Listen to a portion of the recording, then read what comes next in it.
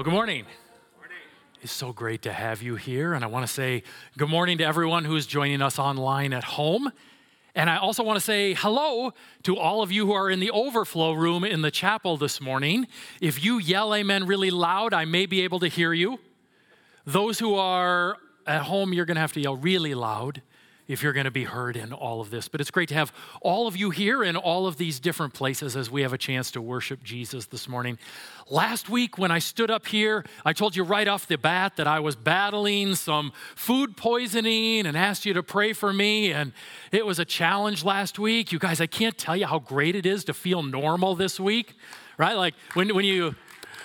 Yeah, anything you go through, no matter how small it is, when you get back to normal, you have a new appreciation for normal in the midst of that, don't you? Absolutely. It's great to be up here and to be able to spew at you and not spew at you in all of this. I want to invite you to turn to our passage for today. That's 1 Peter chapter 5. It is the last sermon in our sermon series today. We have been going through the book of 1 Peter, which is brought to you by the letter H. Anyone remember Sesame Street? Every episode was brought to you by a letter or a number, and the book of 1 Peter has been brought to you by the letter H. We started off right away in the first few verses, recognizing that even though you may be going through incredibly difficult circumstances and facing challenges of all kinds, that because of Jesus, we have this astounding hope. Isn't that our first H? Right? We have this living hope in Jesus Christ, because we've been called to be a part of his family. And because we're a part of his family, we look forward to this amazing inheritance that is ours, that is kept where? In heaven, right? That's our second H. Our hope is in heaven. Our inheritance is kept in heaven. The book of 1 Peter has reminded us again and again that we're just exiles or sojourners here in this life. And we're living for heaven where our citizenship is. And because of that, we have one great aim in this life, and it is the third H. We aim to be holy. 1 Peter has said we're to be holy as he is holy, and has called us again and again to be holy in every aspect of our life. And now as we come to the final chapter in the book of 1 Peter, what we see is this final H that is related to our holiness, and that is humility. 1 Peter chapter 5 is going to be all about humility. So I invite you to turn there in your Bibles, your devices, and we're going to see as we start this chapter that the first call is for leaders in the church who are humble. Verse 1 says this: "So I exhort the elders among you as a fellow elder and a witness of the sufferings of Christ, as well as a partaker in the glory that is going to be revealed." Who is Peter addressing here in this first verse? The elders. The primary leadership office within the local church is called elder. But that's not the only name that it goes by in the New Testament. And we can get confused if we don't understand that the primary leadership office within the church that's referred to in the New Testament is actually referred to by three different names in the New Testament. What are those three names? First is overseer, episkopi or episkopos. The second is elder that we see here, presbyteros. And then the third is pastor. Now, that Greek word for pastor actually just means shepherd or caretaker of sheep. And so there is no actual word for pastor as we may think of it. The Greek word simply means a caretaker of sheep that we think of as pastor. And these three words are used synonymously in the New Testament for this one leadership office within the church. We see that within a couple of passages within the New Testament. In Acts chapter 20, Paul sent to Ephesus for the elders of the church, right? Who does he send for? He called the elders of the church to come to him. And then a few verses later, we read, "Pay careful attention to yourselves and to all the flock in which the Holy Spirit has made you overseers." There's our word, episkopos. They are overseers of the church. To care for, that's our Greek word for shepherd or pastor, right? Poimen, right? Care for or pastor the church of God, which he obtained with his own blood. And so these are elders who are overseers, who are pastoring the church within the passage that we're looking at today. So I exhort the elders among you as a fellow elder and a witness of the sufferings of Christ, as well as a partaker in the glory that is going to be revealed. Shepherd, there's our word for pastor. Pastor the flock of God that is among you, exercising oversight. There's our word for overseer. And so we see in the scriptures that we have one primary leadership office within the church that is referred to by three different names: overseer, elder, and pastor. This can be confusing if we think there's three primary leadership offices within the church, but that's not what we see here. One office that has three different names in it. Now, what is the job of an overseer? What's the job of an elder, the job of a pastor? It starts with leading the church. They're to shepherd the flock of God that is among you, exercising oversight. They're to be shepherds, and as a shepherd leads the sheep, so an overseer is to lead the flock. Exercising oversight is how they pastor. That's how they lead, by overseeing. 1 Timothy chapter 5, verse 17 says, "Let the elders who rule well be considered worthy of a double honor, especially those who labor in preaching and teaching." What is the elder's job? It is to rule within the church. And as this verse points out, some do it well and some don't. Right? There are those who do it well. They're worthy of a double honor. There are also those, by implication, that don't do it well. But their job, the job of every overseer, is to rule within the church. Now, that's unsettling to us. We don't like the word rule. So what does it mean that they are to rule over the church or rule within the church? Well, the word that is used here in 1 Timothy 5 for rule is the same word that's used in the description of the character of an overseer in 1 Timothy chapter 3 when it says they are to manage their household well. They are to rule or manage their household well. It's the same word that's used here in 1 Timothy chapter 5. And so the parallel here is that as a good father oversees his household, leads it and manages it well, so the overseer is the parent of the church, leading, guiding, and overseeing the children of the church well, right? The whole flock of the church well. And so the first job of an overseer, an elder, a pastor, is that they are to lead the church. Now, that first task of leading is connected to the second job of an overseer in the church, and that is to teach the church. It is an overseer's job to teach the church. Titus chapter 1, verse 9 says about an overseer, "He must hold firm to the trustworthy word as taught, so that he may be able to give instruction in sound doctrine and also to rebuke those who contradict it." Right? What is the job of an overseer? They are the doctrinal keepers for the church. They are responsible for the teaching of the church. It doesn't mean they have to do all of the teaching within the church, but they are responsible for the teaching of the church, and they are the ones who are to make sure that false teaching never takes root in the church. And they don't just teach the word of God dryly, saying this is what it meant 2,000 years ago. It is the job of the pastor or elder in order to apply the word of God into people's lives so that it takes root. 1 Thessalonians chapter 5 speaks about this. It says, "We ask you, brothers, to respect those who labor among you and are over you in the Lord and admonish you, and to esteem them very highly in love because of the work. Be at peace among yourselves."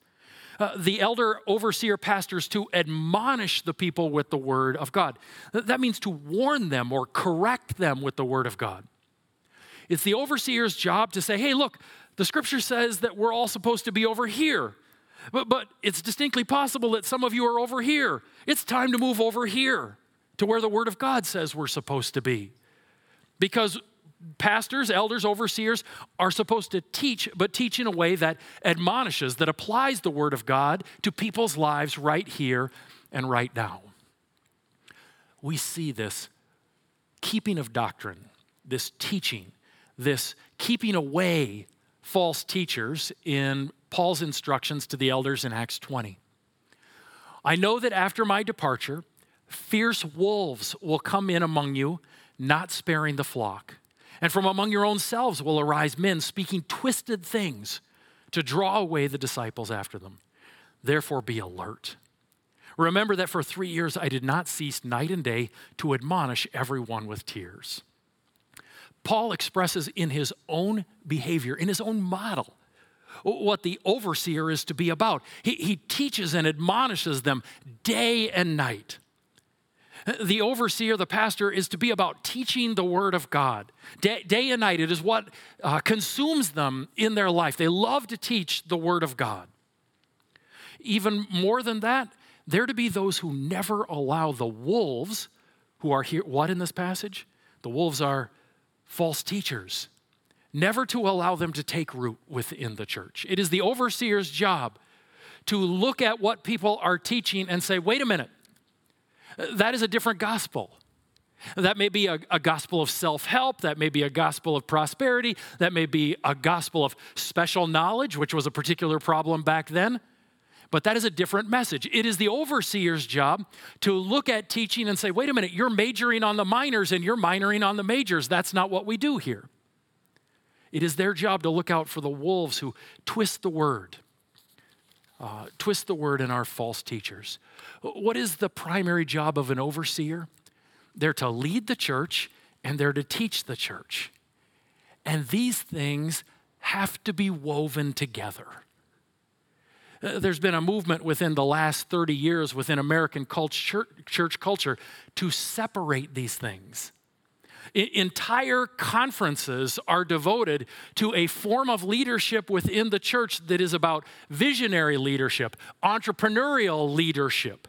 But in order for leadership to take place the way God designed it to take place, it has to be woven together with doctrinal purity and the teaching of the word.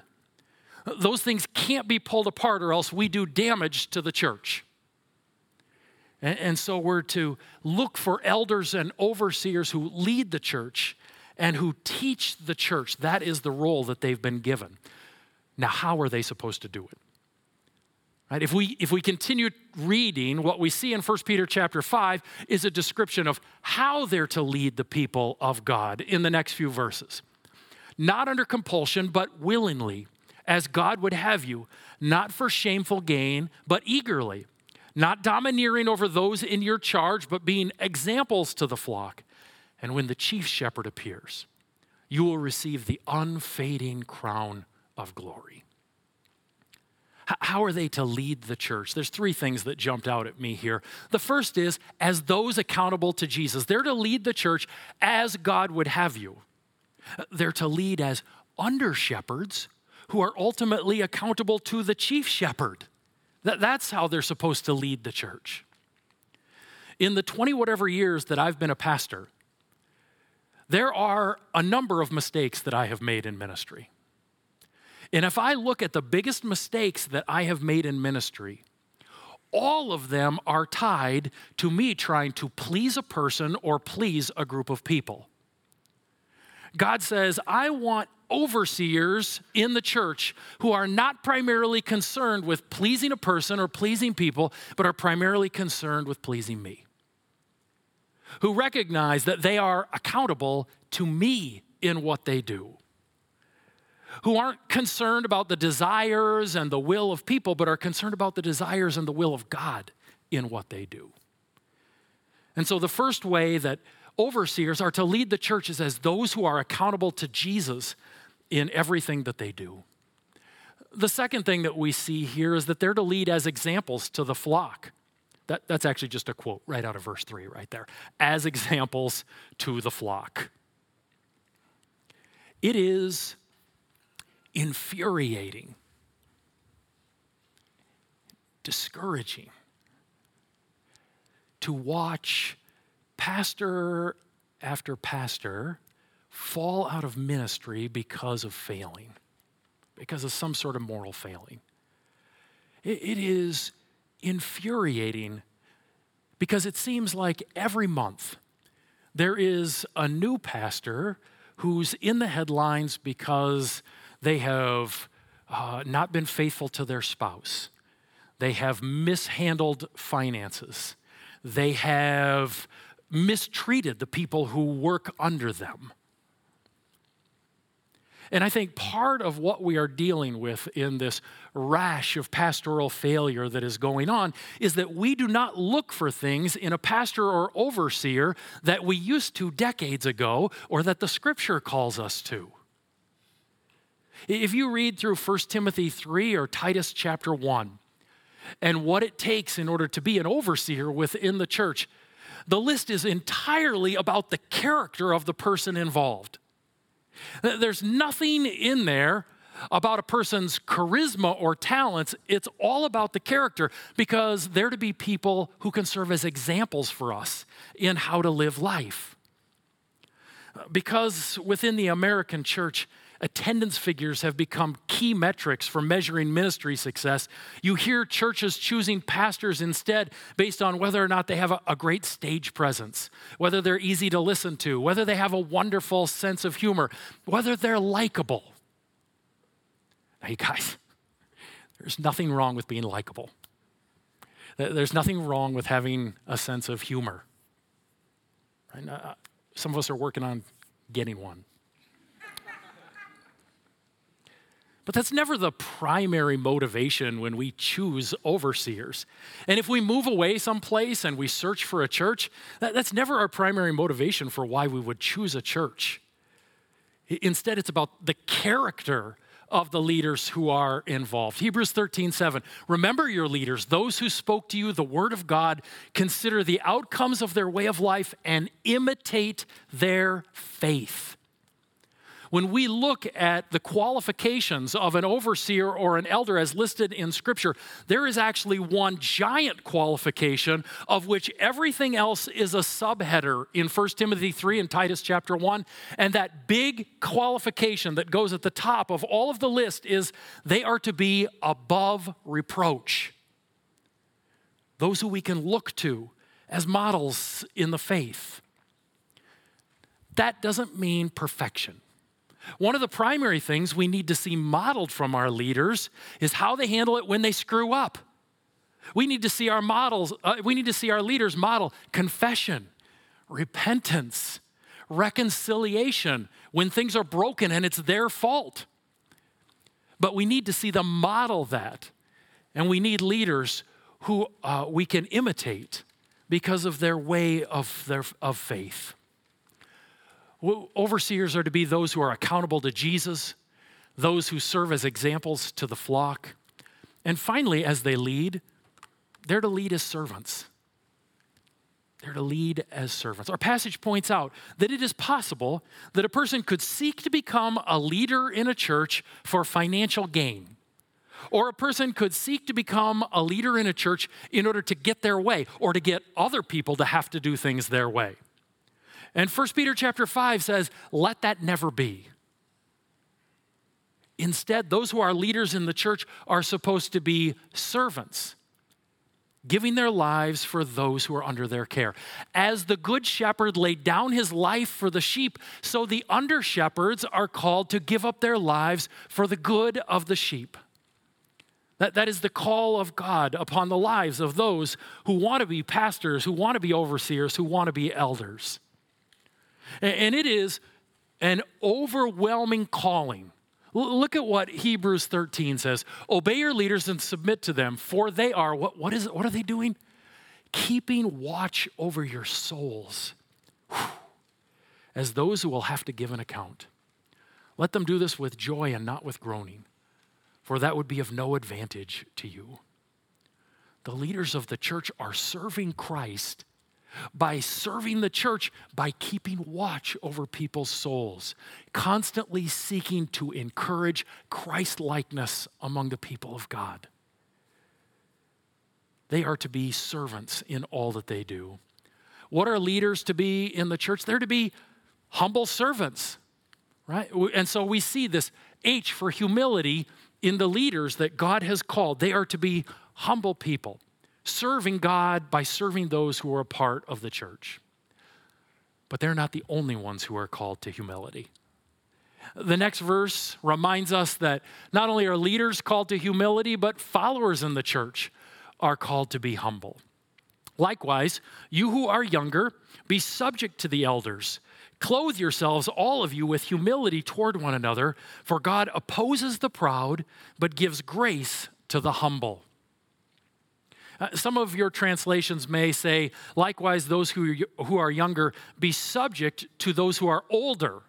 I don't think that's a great translation of this, because the word that's used here is the same word for elder that has just been used for that leadership office within the church. But that does beg the question, why is he specifically addressing those who are younger to be subject to church leaders?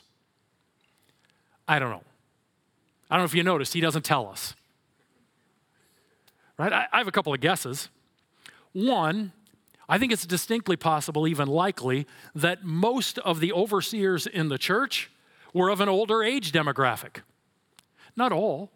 We see Paul address Timothy, an overseer in the church, and what does he say to him? Don't let people look down on you because you're young. And so not all of them were, but as a general rule, many of the overseers were probably of an older generation. And generational divides being what they are, he addresses those who are younger and says, don't let there be divides. In humility, be in submission to those who are elders within your church. Second, it's distinctly possible that Peter is saying this because young people sometimes think they know it all. I know I did. I am so thankful for the people who put up with me and mentored me when I was 23, 24, 25, 26. I'll stop there. Because I thought I knew everything. And there were these older pastors and church leaders who were mentoring me and bringing me along. And I would just look at them and go, you guys are doing it all wrong. I just read 6 books about this. And they told me to do it different than what you're doing. Right? Because sometimes when we're younger, we haven't had an opportunity to fail all that we need to. We haven't recognized how hard it is to move a group of people from here over to there. And so sometimes when we're younger, we think, oh yeah, we know better than they do. Maybe I'm the only one, but I think it's more than just me. And so Peter says to the younger, you guys, be humble and submit to the overseers who are over you. Ultimately, in this passage, he calls all of us to humility. It doesn't matter your age. Every person is called to clothe themselves with humility, to completely cover themselves in humility, because God opposes the proud, but gives grace to the humble. That phrase is used 3 different times in Scripture. Do you want God's opposition or his grace? That's a pretty easy choice, isn't it? And he outlines the difference here. He is opposed to those who live in pride and for self. But God gives grace to those who are humble and recognize his greatness. We are to humble ourselves. The next verse says, humble yourselves, therefore, under the mighty hand of God, so that at the proper time he may exalt you.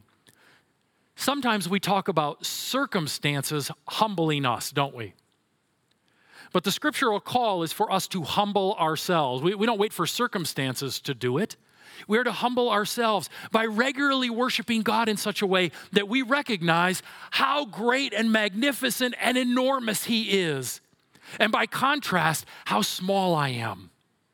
And as I am worshiping him and seeing how magnificent he is, it can't help but produce a humility in me as I realize it's all about him. Life isn't about me. And so I am able to put others ahead of myself, Philippians 2, as an expression of humility, because life's all about God. It's not all about me getting what I want.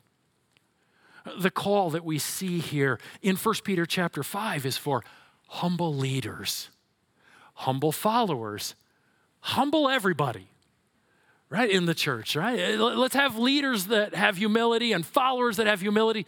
Let's all have humility and recognize that we are here because it's about God and not about us.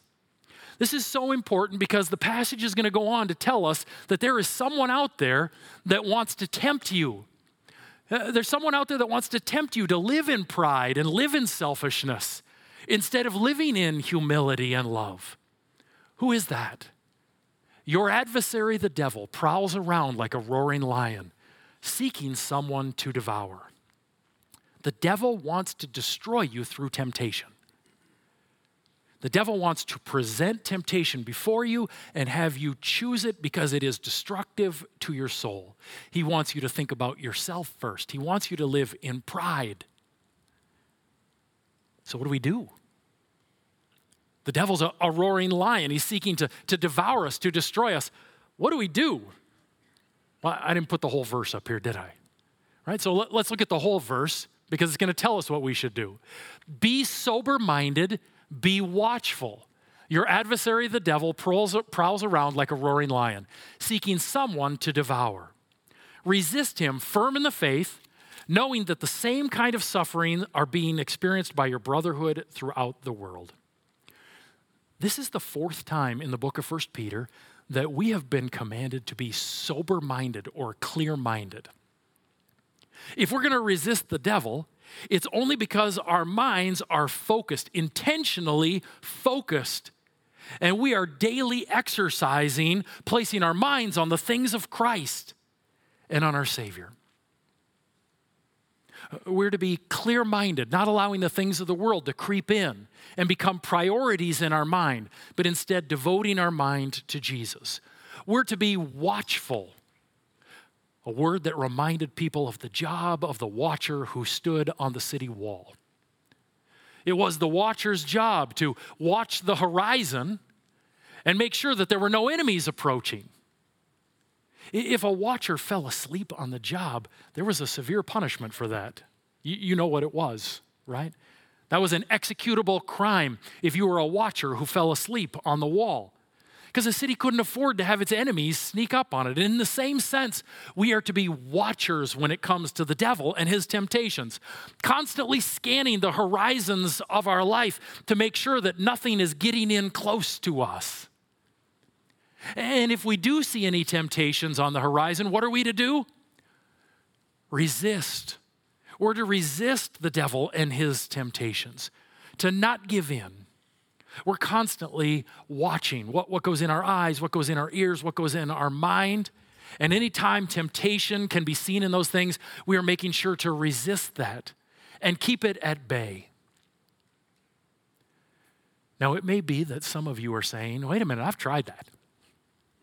I've tried to watch out for temptation and resist, and there I am giving in again and again and again. This is where I want to remind you that it's never enough for us to just seek not to sin.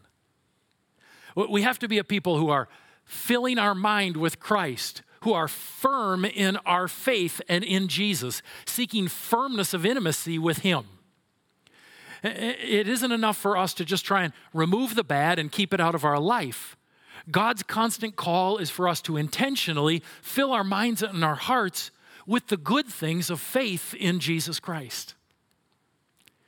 If my wife says to me after this service, hey, we got to go grocery shopping today,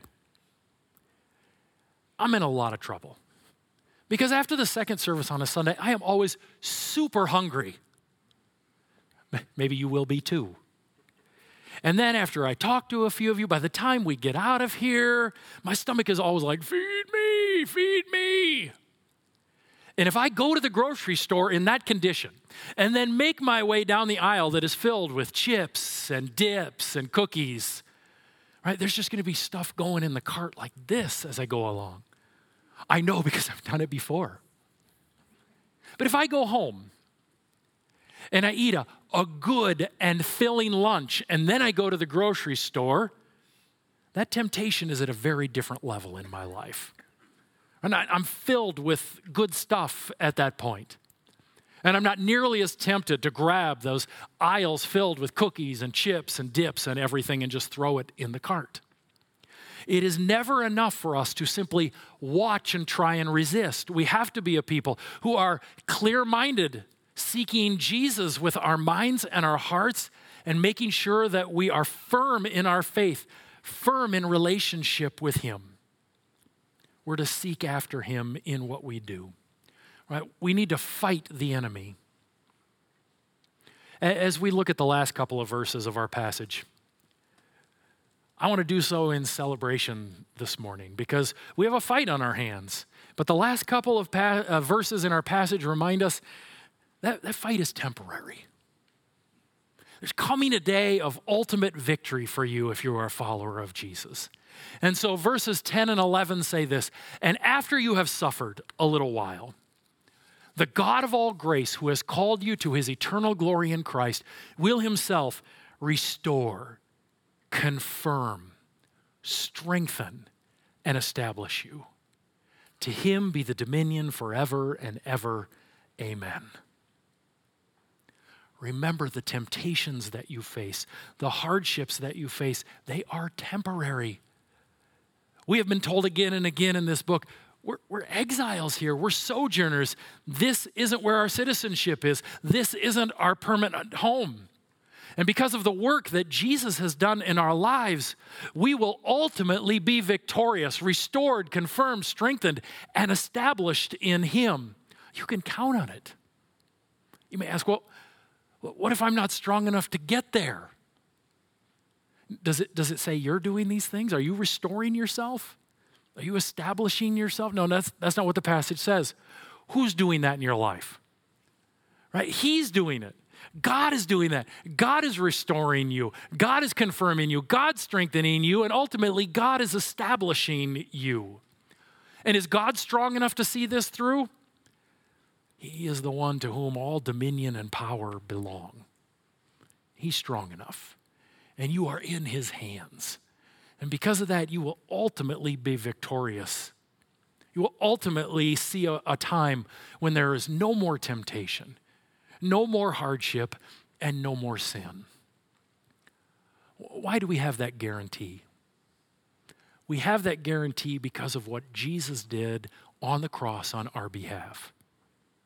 And I want to remember that together by taking these elements. So would you take out these elements with me? If you didn't have a chance to grab them, they're on the table outside in the commons. You can grab them there. And as we take these elements, we do so remembering the one who has purchased our victory. This whole chapter has been about the need for us as a church to be humble. Well, ultimately, you guys, we follow a humble Savior into this. Philippians chapter 2, verse 8 says, "And being found in human form, he humbled himself by becoming obedient to the point of death, even death on the cross." Jesus is our leader in humility. He is the ultimate expression of humility as God in the flesh went to the cross on our behalf so that we could be a forgiven and redeemed, humble community. And I want to invite you in remembrance to take out the little piece of bread that's in your packet. As we take this, we remember Jesus, who in humility gave his body so that we might be forgiven. Would you eat this all now in remembrance of our Lord and Savior, Jesus Christ?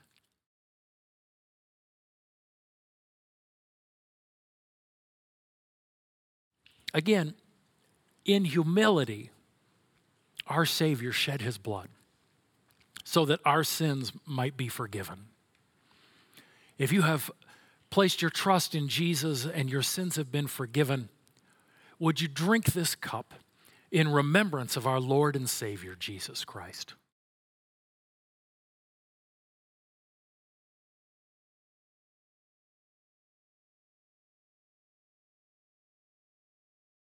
Father, we are so thankful and so grateful for your goodness. We do yell out with praise and adoration for you, recognizing your good plan to send your Son so that he might take our sins and our punishment, and we might in turn receive the perfect righteousness of Jesus Christ, credited to our account so that we might be declared right in your sight. Lord, we're so thankful. Jesus, we are so thankful for your willingness to come to humbly give your life for our sake. Holy Spirit, we give you thanks that you are the great guarantor, the one who is our seal, so that we know that it is God who will establish us, that you are the one who gives us ultimate victory, and it is guaranteed in you. And Spirit, we thank you for that seal. We thank you for that guarantee that you place upon our lives. Now, God, we worship you with our whole hearts. With everything that we have, we cry out to you, recognizing your amazing goodness. In Jesus' name, amen. Would you stand with me and let's worship together?